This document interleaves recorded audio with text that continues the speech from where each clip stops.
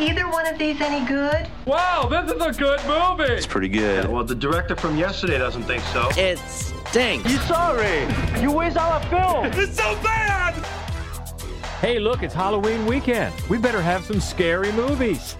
And the good news is, we do. There you go. Welcome. This is the Screening Room Podcast. She is Hope Madden. He's George Wolf. And we are from madwolf.com, and let's start right out with a monster named Larry, manifesting itself through smartphones and mobile devices. It's the feature film version of a 2017 short film, and this is called Come Play. He just wants a friend. Stay away from my son. Did you turn it on? Finish the story.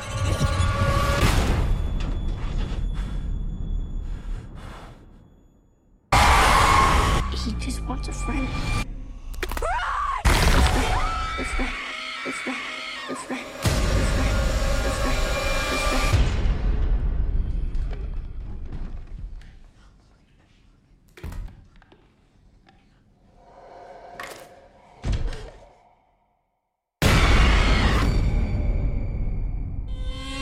Why isn't it called Larry? Well, it was called Larry because Larry's not a really scary monster name. No, it's not. Yeah, Larry was the 2017 short film that now it's the same writer-director, Jacob Chase. This is his feature debut. He's done a few shorts, but Larry got him on the map, really got him noticed, so he's expanding. And yeah, Come Play for the Halloween season. And it is a monster. It's a monster that, as the synopsis says, is manifested through devices, screens on devices. It centers around a young boy who named Oliver, who's played by the way by Ashley Robertson, who was the son, the child in Marriage Story. So Yeah. if you think he's going to rip your heart out like he did in that movie, not the same.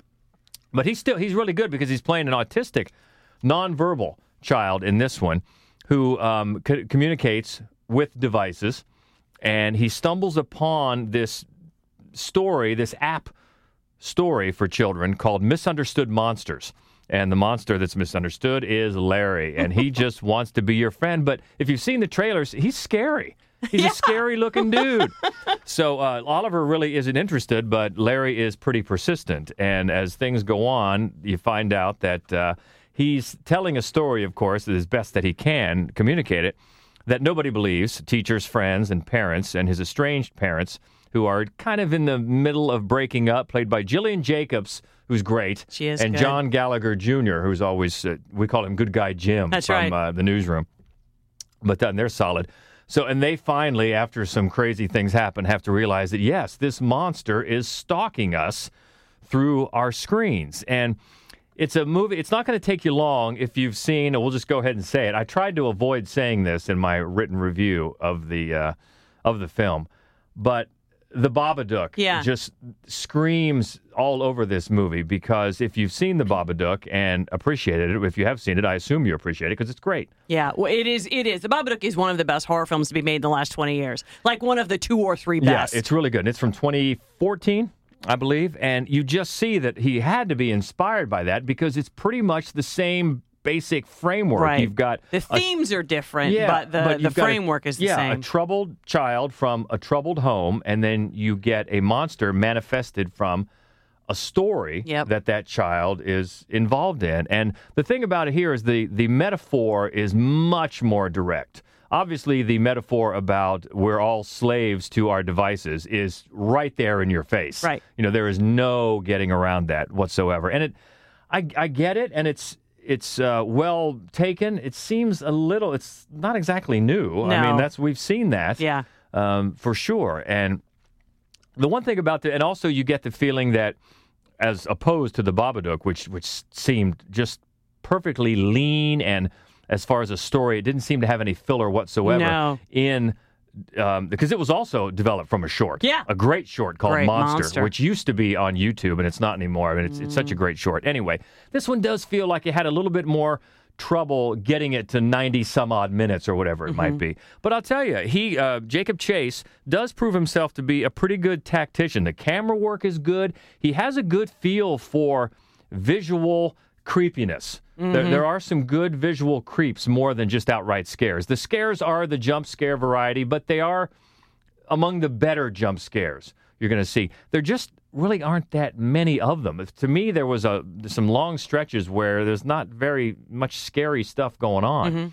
But the ideas are decent. It's just that they're not urgent, they're not new, they're not original.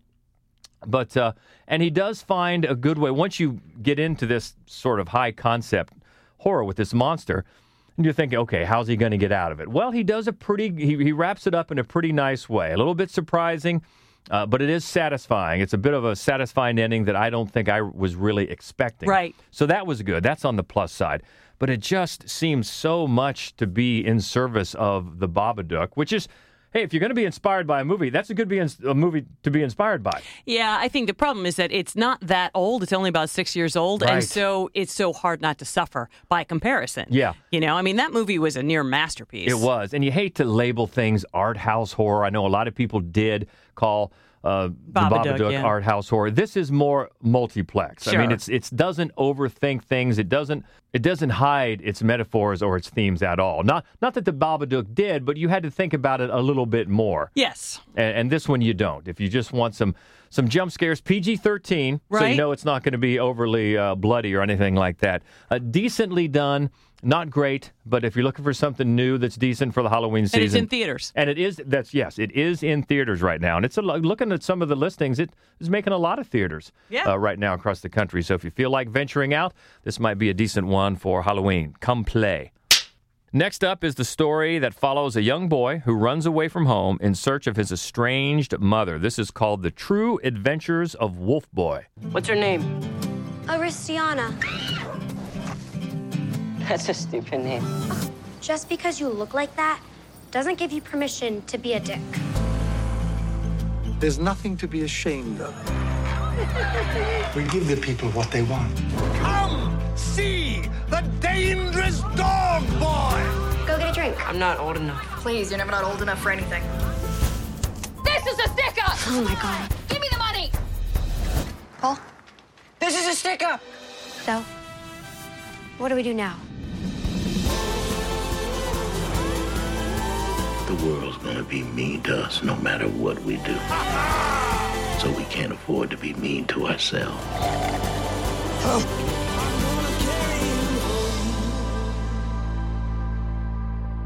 I'm a normal kid, and I'll be strong.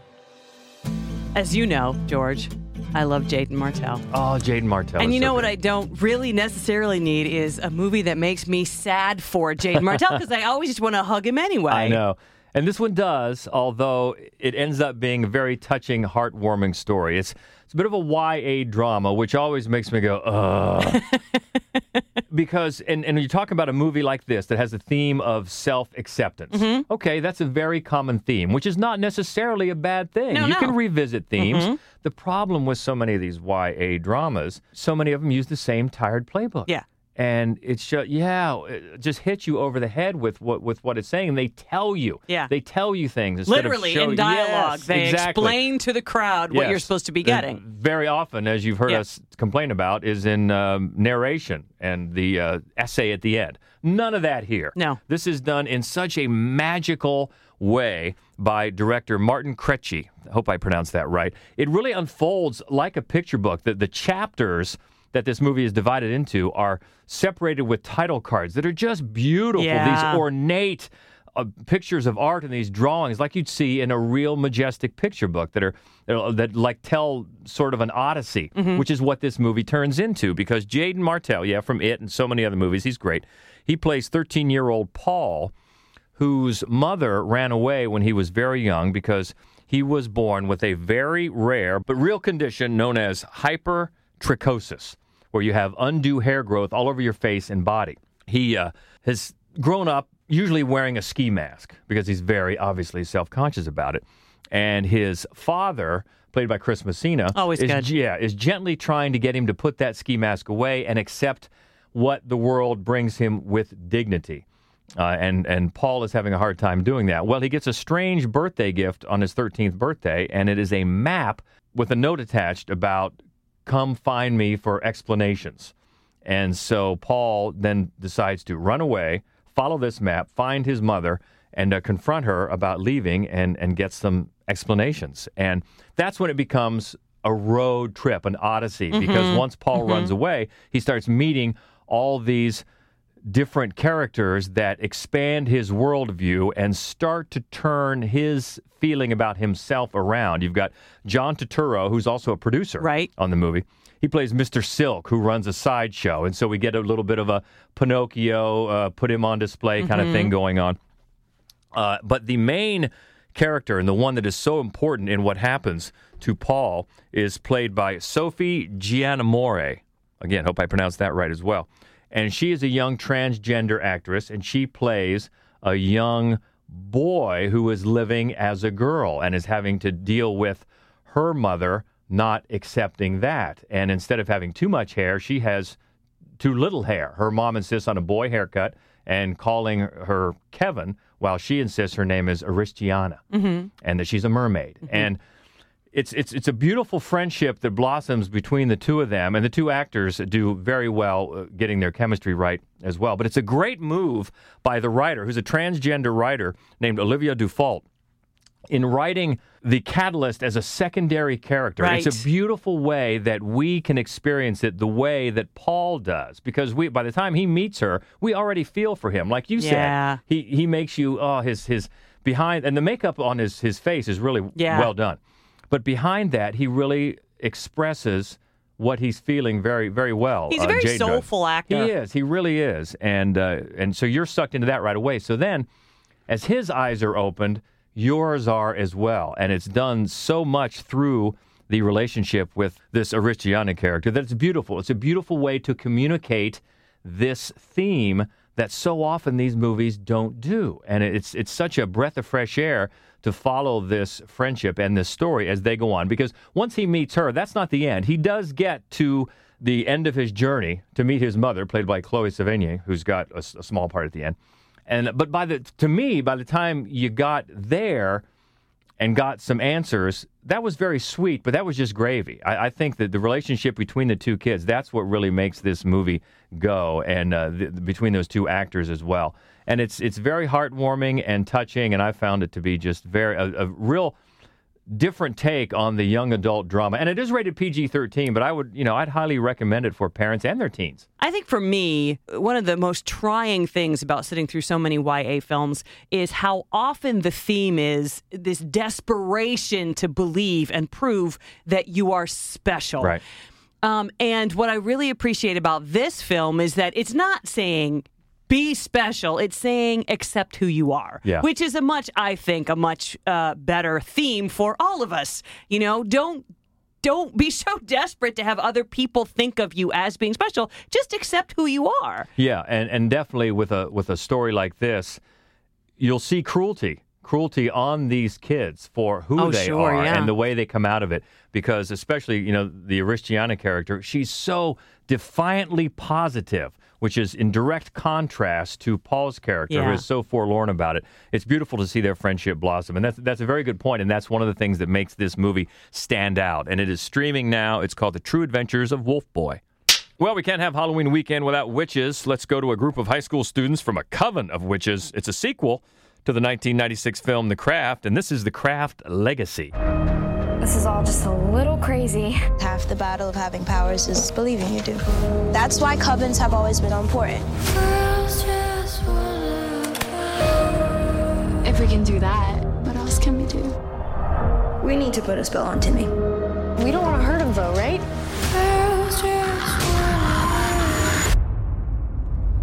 She's right. The number one rule of the craft: if a person is a danger to herself or others, they will be bound. Oh, we've gone too far. Was this just like some game to you?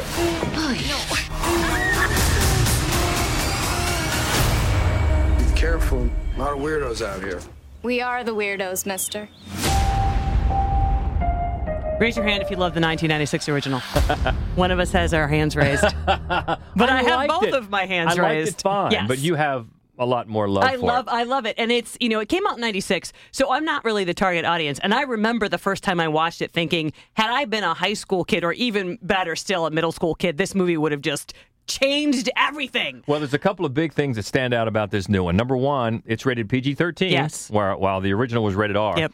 And the original was written and directed by two guys. Yep. And this is written and directed by Zoe Lister-Jones, which I think, especially in the early going of this movie, brings a different viewpoint that I really enjoyed. Yeah, no, I agree with you. I think that it makes a big difference in terms of the overall mood. And again, as you said, this is also PG-13. So it's definitely a lighter film. And it's about, it's about misfits finding strength in their own difference and in each other, and appreciate each other and accepting each other, supporting each other.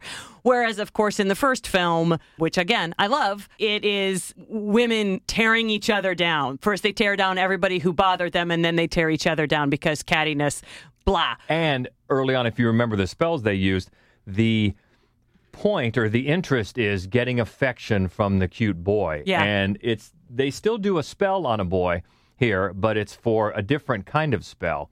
And one of the things that's great about it is this. When you are introduced to the high school bully, the popular kid who's really mean to girls, you're trained to hate him, and then you look forward to something bad happening to him. I really love, first of all, what the film does with this character, and second of all, how well that actor handled what is essentially a dual role. Yeah, Nicholas Galitzine. I always get these hard to pronounce words. I always just wait quietly while you tackle him. Yeah, he plays Timmy, and you're right. And this story kicks off with the new girl in school who ends up being the fourth in this coven of witches, is played by Callie Spaney, another tough last name. And we've seen her she was the younger sister of Dakota Johnson in Bad Times at the El Royale. Right. She was a daughter of RBG and On the Basis of Sex. But here she gets a chance to do more of a lead role. And she's really cute and really spunky. And her mother, played by Michelle Monaghan. Right, Michelle Monaghan, is moving in with her boyfriend, David Duchovny. And that's how she... And his three teenage sons. And boy, are they excited to have a new sister. Yeah, they really are. And it just adds, I think, to the overall anxiety that you feel for this girl. Because she's new in town. She has 3 high school-age boys. It's her first day of high school. Right away, And she has a terrible first day. The worst ever. Terrible. The worst. So these 3 girls come to her aid, and they realize that she's got some power. So boom, they've got a coven now. And they can do the whole light as a feather, stiff as a board thing. And, the one thing I found about in talking to people about this movie, a lot of people are thinking this is a reboot. It's not. Oh, no, it's a straight-up sequel. Right. It's a sequel 20-ish years later. And I think it works way better because that's what it is. I do think, and the thing is, I think that Zoe Lister-Jones really enjoyed these kids. She liked these characters that she created. She liked the gang that she made, and she spent too much time just hanging out with them. Because I did too. I very much enjoyed the entire atmosphere. And then it's like at some point, the movie goes, oh, wait, we have to give these guys something to do. And that's when you're like, it's not that I didn't like the storyline. I just felt like that shouldn't have kicked in halfway through the movie. Yeah, and that's what happens. And I think it could have used more of maybe an R-rated bite.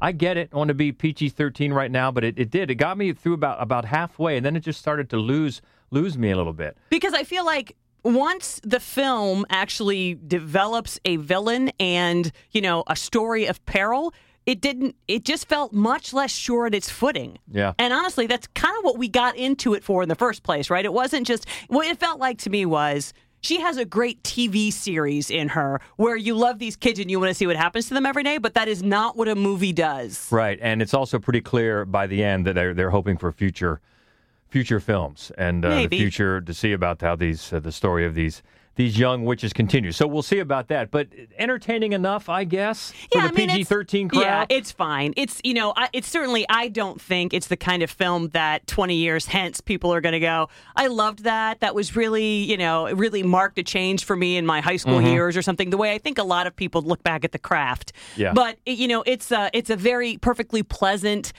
Halloween-ish movie to watch with your family. Yeah, and just like you said, just hang out with this gang. Yeah. Right, and that is The Craft Legacy, streaming now. More spookiness next. A man crash lands in rural Appalachia and awakens in the attic of a traditional hoodoo practitioner. It's called Spell. I need an ambulance. Ain't no hospital within 50 miles of here. I'm gonna fix you. I'm gonna fix you good. I put a spell on you. They got my family. She controlling everyone in town. Put you up, put you down.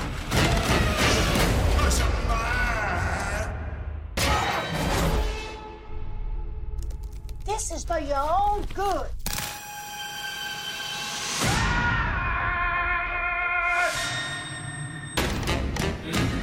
Well, if we talked about the first movie reminding us of the Babadook, I think there's a setup in this that will remind you of a certain Stephen King with The Hobbling. Yes, yeah. So it's got a bit of misery to it, but it also has just a huge mishmash of every backwoods horror movie you've ever seen. You know, I was kind of hopeful. I think maybe it was a trailer. I can't even remember why I was looking forward to this. But Omari Hardwick plays Marquise, and he is an incredibly successful attorney. That's right. He flies his own plane.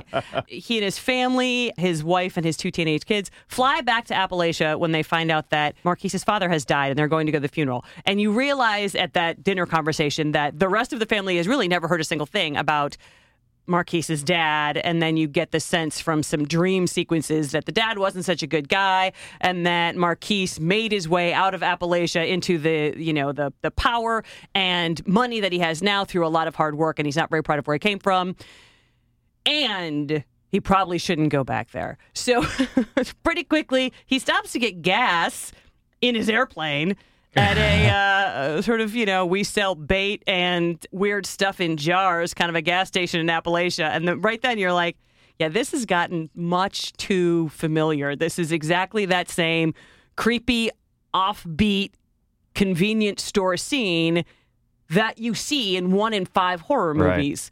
Right. And then it just kind of takes a turn from there because it becomes so obvious. It becomes so threadbare and tired that, it seems like perhaps the only thing the film has going for it in terms of novelty is that they're not white people. White people who are afraid of backwoods white people, that has been going on since probably Deliverance, right? But so this is the first time I've seen this exact kind of full-blown backwoods horror where the entire cast is African-American. And so I think that there is a sense that could be intriguing, but it loses that value really, really quickly. And one of the concerns I had, so there's a moment in this film where the sheriff says to Marquise that Marquise's story about, what's going on with him and his family, with his backwoods captive and all of this, the sheriff tells Marquise he's being racist. And I remember at that time thinking to myself, that is an interesting sentence because I would never say that this film is racist because I'm white and white people don't get to decide what is racist and what isn't racist. But it bothers me a great deal that the writer is white. The director is not, but the director doesn't get a writing credit. And it's not so much the plot, it's the dialogue that I just keep thinking, I hate that a white guy wrote this dialogue because I'm very uncomfortable by a lot of it. And I don't know if it's because it's just weakly written or because it feels very stereotypical to me. I'm not sure, but the point that I know I can make for sure is it's a pretty weak and obvious movie. Yeah, and it's not just the dialogue, but toward the end of the script, threads are left dangling and moments of contrivance get in before we're done. And we should say the Kathy Bates in this scenario. Loretta Devine, who has been around forever. She was in the original Broadway cast of Dreamgirls. Oh, I didn't even know that. Oh, yeah. You know her face. She's been around and been great for years. So she's good, and she gets deserves to be better than the this. voodoo priestess. Yeah, and she does. She chews some scenery. She seems to be having a good time. And there's a scene with a foot, because of course there's a scene with a foot. This movie rips off Misery. There is a scene with a foot. I'll be honest with you, it's like 3 scenes with a foot, and it's almost worth it. I mean, you're just like, so the scene with the foot is great. The biggest problem after all of that is, like, during the climax, during the third act, there are so many times where you're like, how is he doing all these things? Where are all the other people who 1 second ago were closing in on him and chasing him? It's just lazy. It's just lazy and very disappointing. Yeah, pretty forgettable, but it's not one of those where if you want to waste some time on it this weekend, you're not going to say, boy, I wish I saw that in the big screen. No, you're not. Not really. And that is Spell. Next is the sequel to one of our all-time favorites. This is a zombie virus that in the last 4 years has spread to all of South Korea. 4 Koreans in Hong Kong sail through the blockade to Incheon for $20 million on a truck. This is Train to Busan presents Peninsula. 내가 또 나서야 되나?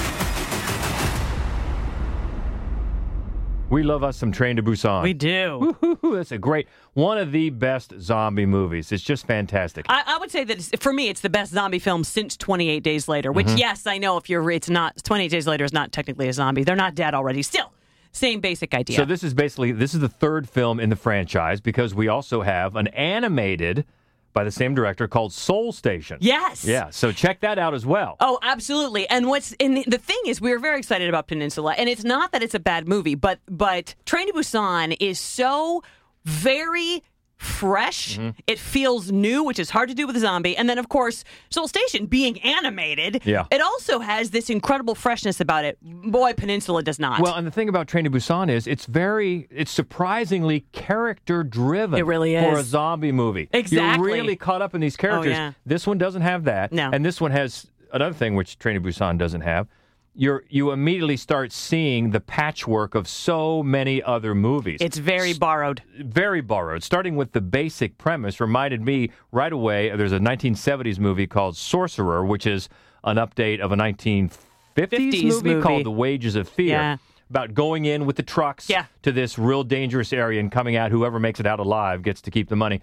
But that's just the start of a lot of borrowed ideas. That's the bones of it. And then you layer on top of that, there is a lot of 28 Days Later. There is a lot of Romero's Land of the Dead. A ton. Like, there's a ton lifted directly from Land of the Dead. There's a ton lifted directly from 28 Days Later. There's a lot of Mad Max all over the place. A lot of Mad Max. Especially the Fury Road. Yes, yeah. And then the other thing that really surprised me about this movie is you'd think that the filmmaker probably had some cash to work with because of the incredible popularity of Train to Busan, which looked great. Train to Busan looked spectacular. And this one doesn't. And I don't just mean that it's so clearly set on sound stages. I mean the actual... The zombies. Zombie, they just look like sort of weak software. I mean, it's not... And I know that we sound very critical. It was an enjoyable movie. It's fine. It is just that the bar was so high on this one because of the last two. Yeah, that's it. If you're looking for a new zombie movie, you can fire this one up this weekend. But if you haven't seen Train to Busan or Soul Station, see both of those for sure. Because you're right, this one it has a lot to live up to, and it just doesn't feel like it ever does. And that is streaming starting now. It is Train to Busan Peninsula. And we'll move from Korean horror to Indonesian horror. 2 years after escaping from demonic terror, a young woman is still haunted by unnatural visions. The dangers that await her and her friends are increasingly threatening. The figure of darkness rises to take their lives. This is May the Devil Take You, Chapter 2. Mantra itu untuk membangkitkan Ayu. Iya kan?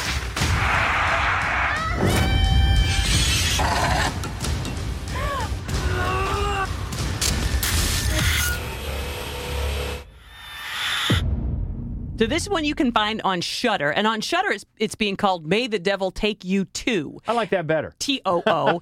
And I think the reason is because Chapter 2 suggests that it is a sequel, but it is. It is a sequel to a movie probably very, very few of us have seen called May the Devil Take You. So I think they're just saying May the Devil Take You 2 so that you're not quite so sure going into it that you didn't see the first one, but I'm pretty sure you didn't. How do I know that?